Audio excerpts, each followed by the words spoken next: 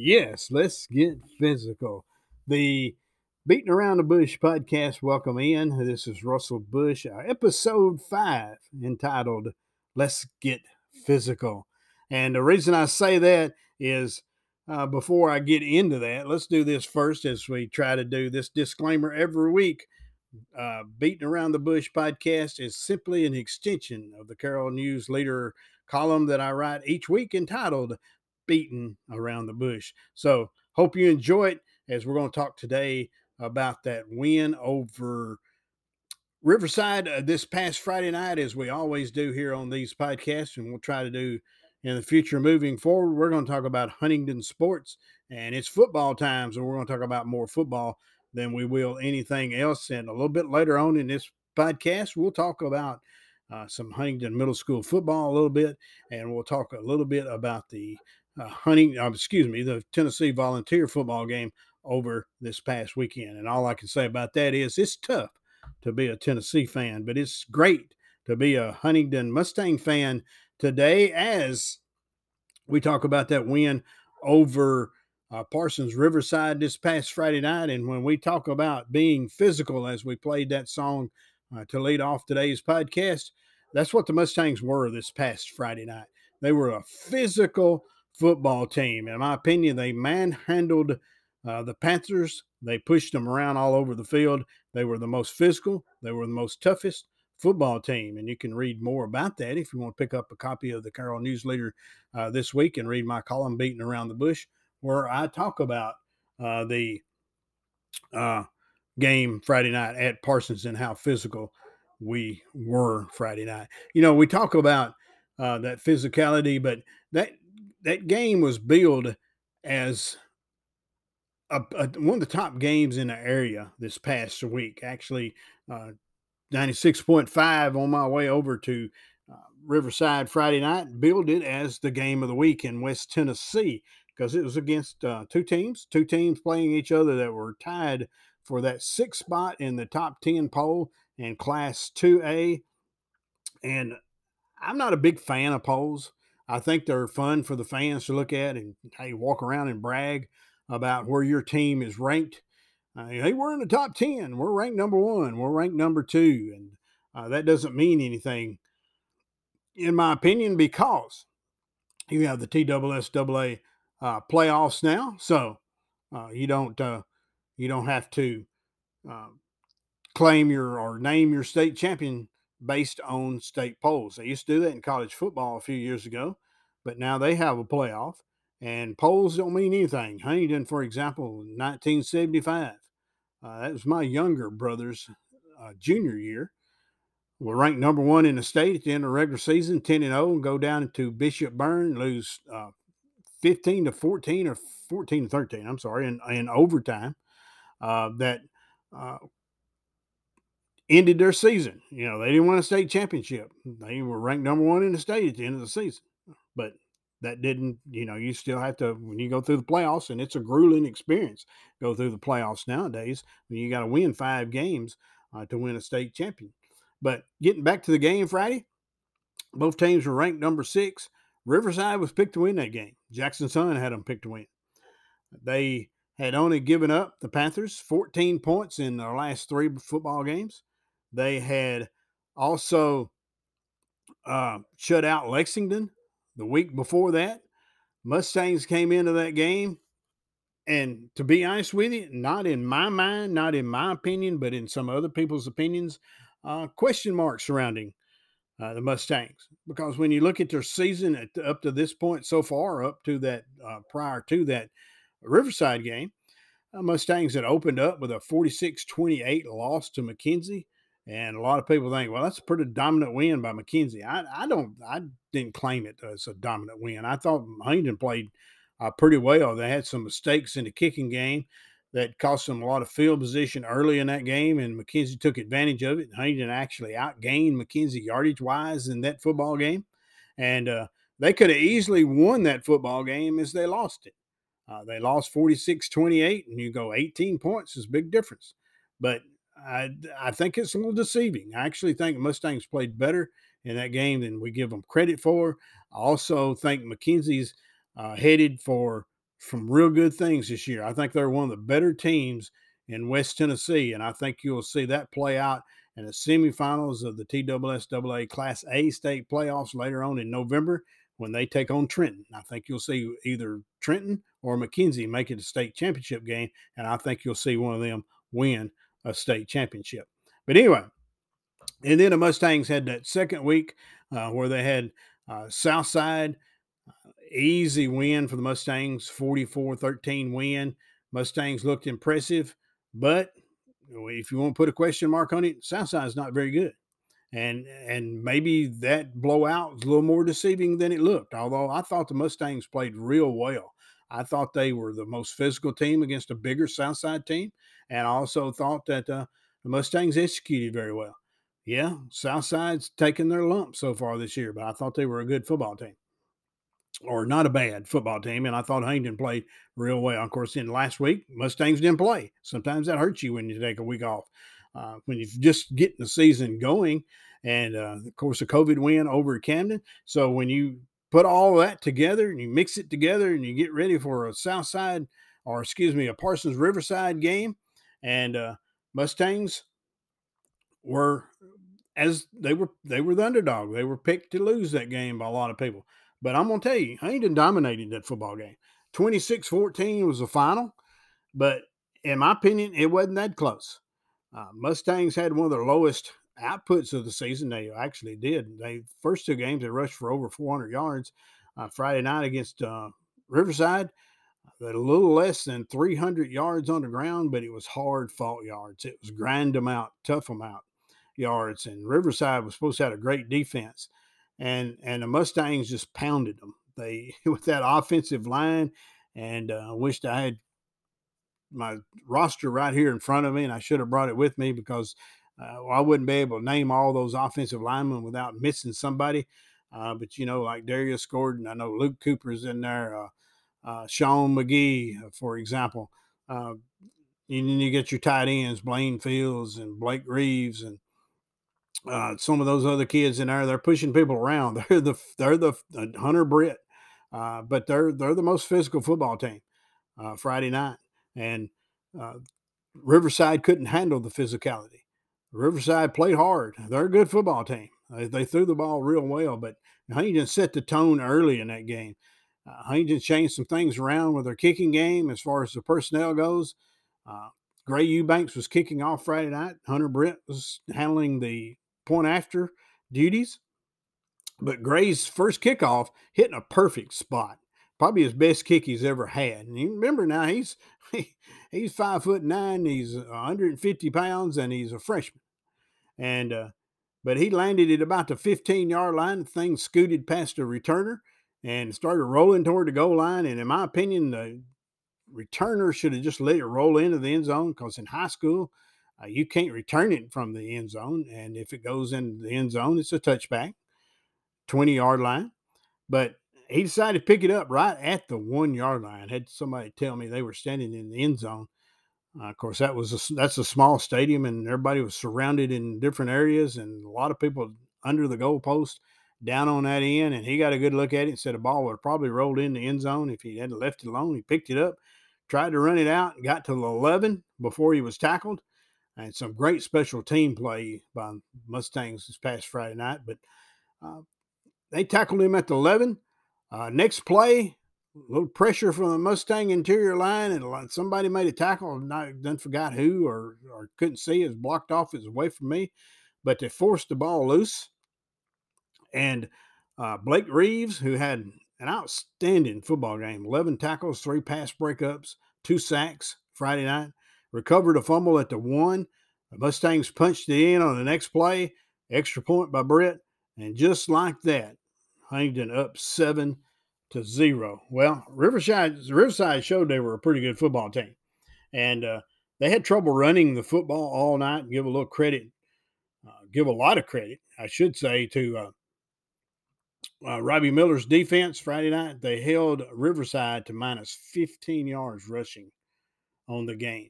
So Riverside had to take to the air if they were going to do anything. But then you get a kind of between a rock and a hard place, because if you can't run the football, it makes it more difficult to throw the football. because you got to run it a little bit to throw it a little bit. Now, you do not have to run it to throw it. You can run it and then throw it, but you don't have to have a running game. You don't have to have a passing game if you got a good running game. But if you're going to pass the ball, you got to have a running game. And Huntington shut down the run Friday night. They completely shut it down. There was several times that Riverside had a lot of bad snaps, put themselves in a lot of bad field position, a lot of negative yardage, but there were a lot of tackles behind the line of scrimmage Friday night, and at least 3 sacks I think of, and I know Blake Reeves had 2. But going back, Riverside answered, went length of the field after the kickoff by throwing the football, scored, tied it up at 7-7, and then Huntington took over. They basically, from there on, took over. Their offense started clicking.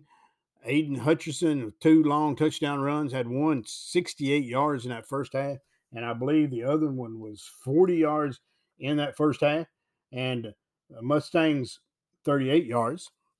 So he had 100 yards just on those 2 carries. Ended up with 172 and 23 carries for the football game.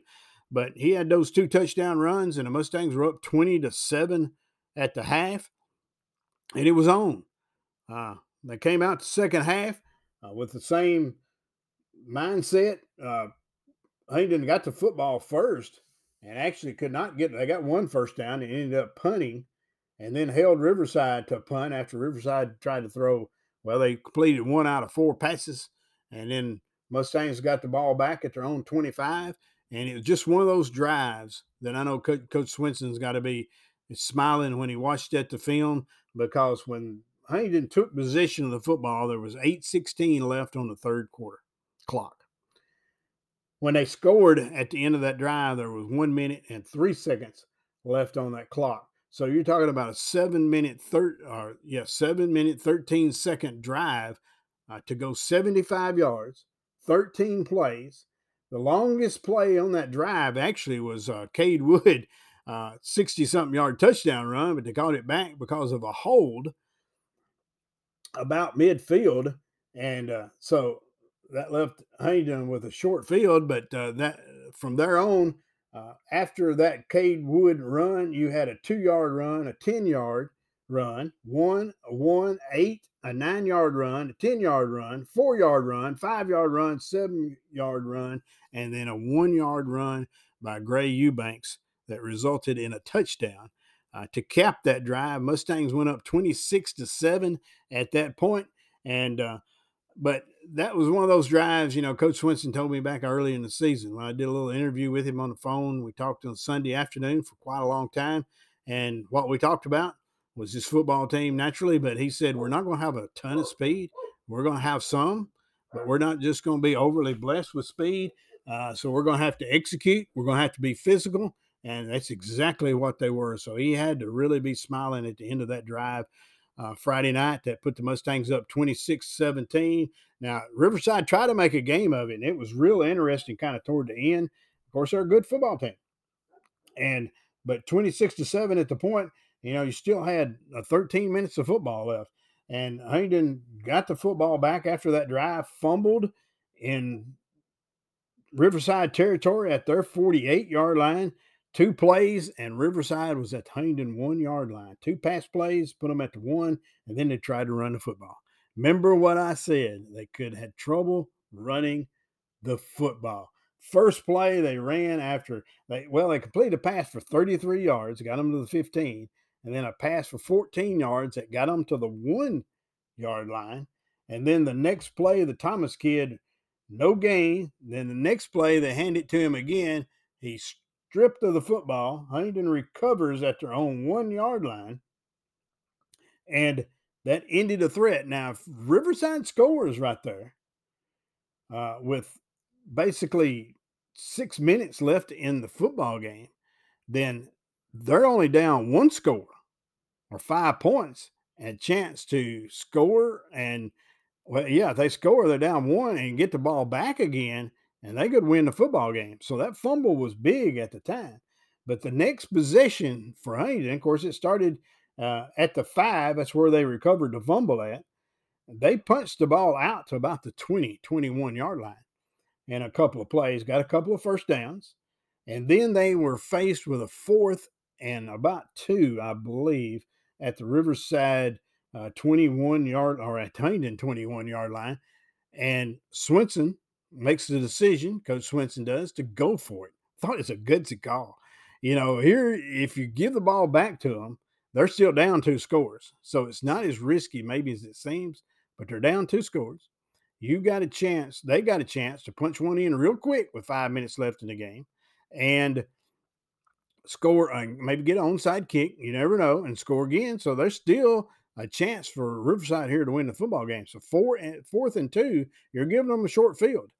If you do not make the first down, well, they hand to Aiden Hutcherson. He gets 6 yards, first down. Basically, game over. Mustangs did end up punting, but they ran more time off the clock. Time Riverside got the ball back. There was 24 seconds left in the football game. And although they threw the ball well all night, they had trouble throwing the football down the field. They did complete a couple of long passes, but one of those I know the big Thomas kid was like 6'4" or so at running back, and he was matched up against Tayshawn Rivers, and Tayshawn Rivers is in great position to make the play, and the kid was just taller. Out jumped him, catches the football. That happens. You can't fault the defender for that. But for the football game again, some final stats, and we'll move on to some other stuff here in a minute. But Huntington 52 rushing attempts for the football game, 293 yards on the game, according to my stats. They had 5 pass plays that did not complete a pass. That's 57 offensive plays. Riverside, 23 rushes for minus 15 yards. They also passed 21 of 33 for 209 yards. So they had less than 200 yards total offense when you add those two together. But they had 44 offensive plays, where Huntington had 57 offensive plays. So that shows you how much Huntington dominated from that side of the football. Now, Huntington improves to 3-1 with the win. They'll move on to play Houston County this Friday night, region contest. So they'll look to go 2-0 in the region after the COVID win over Camden. But they played Houston County 5 times in the past. All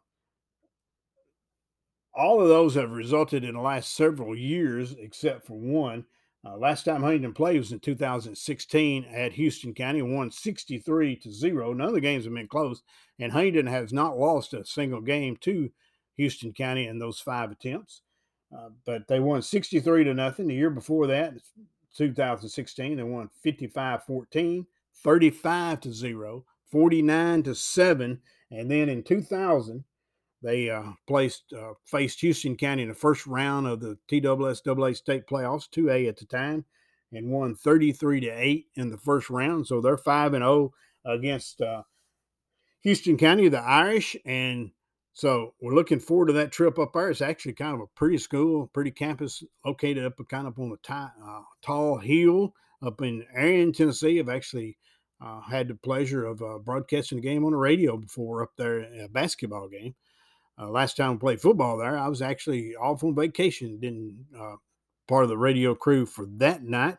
But you go to Waverly, take a left on Highway 13 when you get to Waverly, just about 20 miles up Highway 13 to Arion, and you'll find the school. You'll have to take a left at the 4-way stop when you get there, take another right about a quarter of a mile, and then going up about 2 miles, and school's on the right. So make sure you make that trip up there. And it'll be a fun time, and I think you'll come back a happy camper. Now, the middle school, as I mentioned, played Thursday night against Henry County, and I had a little trouble finding that field. I've been to that field before. I drove over into that area, and I got lost. And I didn't get lost. I found my way around, but I ended up having to call somebody, and they told me the address of it, and then I found it. But anyway, it's over to Old Grove High School. Now, if I went with my first instincts, I'd find it right off the bat. But Best game of the year for the middle school Mustangs. They won 36-8 over the Henry County Patriots. 355 yards rushing in the football game. That's a lot for a middle school football team. Uh, Jax Bennett had Brooks. That's the younger one. Jax is on the high school team. Brooks had 21 carries, 138 yards.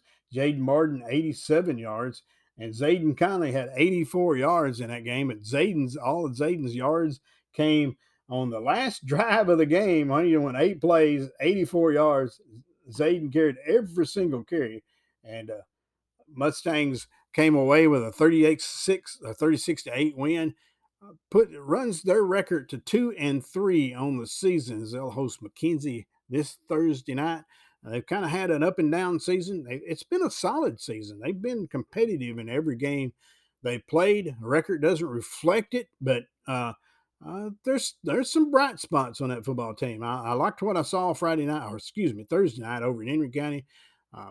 Very, very good effort on their part. And congratulations to Coach Burleson and his team for that win. Now, again, they'll play McKenzie this Thursday night. As we transition into something else, let's talk about Tennessee football for a few minutes as we wrap up this episode called Let's Get Physical. And again, that was people just don't. I told somebody Saturday, I said, you just don't understand how well Huntington played Friday night. But anyway, Tennessee football game. They played over the weekend, and, I've said it lots of times, it's hard to be a Tennessee fan because you've had your heart broken so many times over the years. And, when they fired Coach Fulmer, brought in Lane Kiffin, he had some hope. Team went 7-6. Then Kiffin leaves, brought in Derek Dooley. Derek Dooley had one good year, 2 bad years. He gets fired. Butch Jones comes in, has 2 good years, a bad year, he gets fired. And then Jeremy Pruitt, just a train wreck, just a flat out train wreck. He comes in, first year, he gives you hope, you get optimistic. Then the next year, they go 3-7. He gets fired because they're giving money to players in McDonald's bags. And then they bring in Josh Heupel. And over the years, I keep saying, okay, I've got hope. I like this coach. I think he's going to do good. I've said that about everyone they've hired.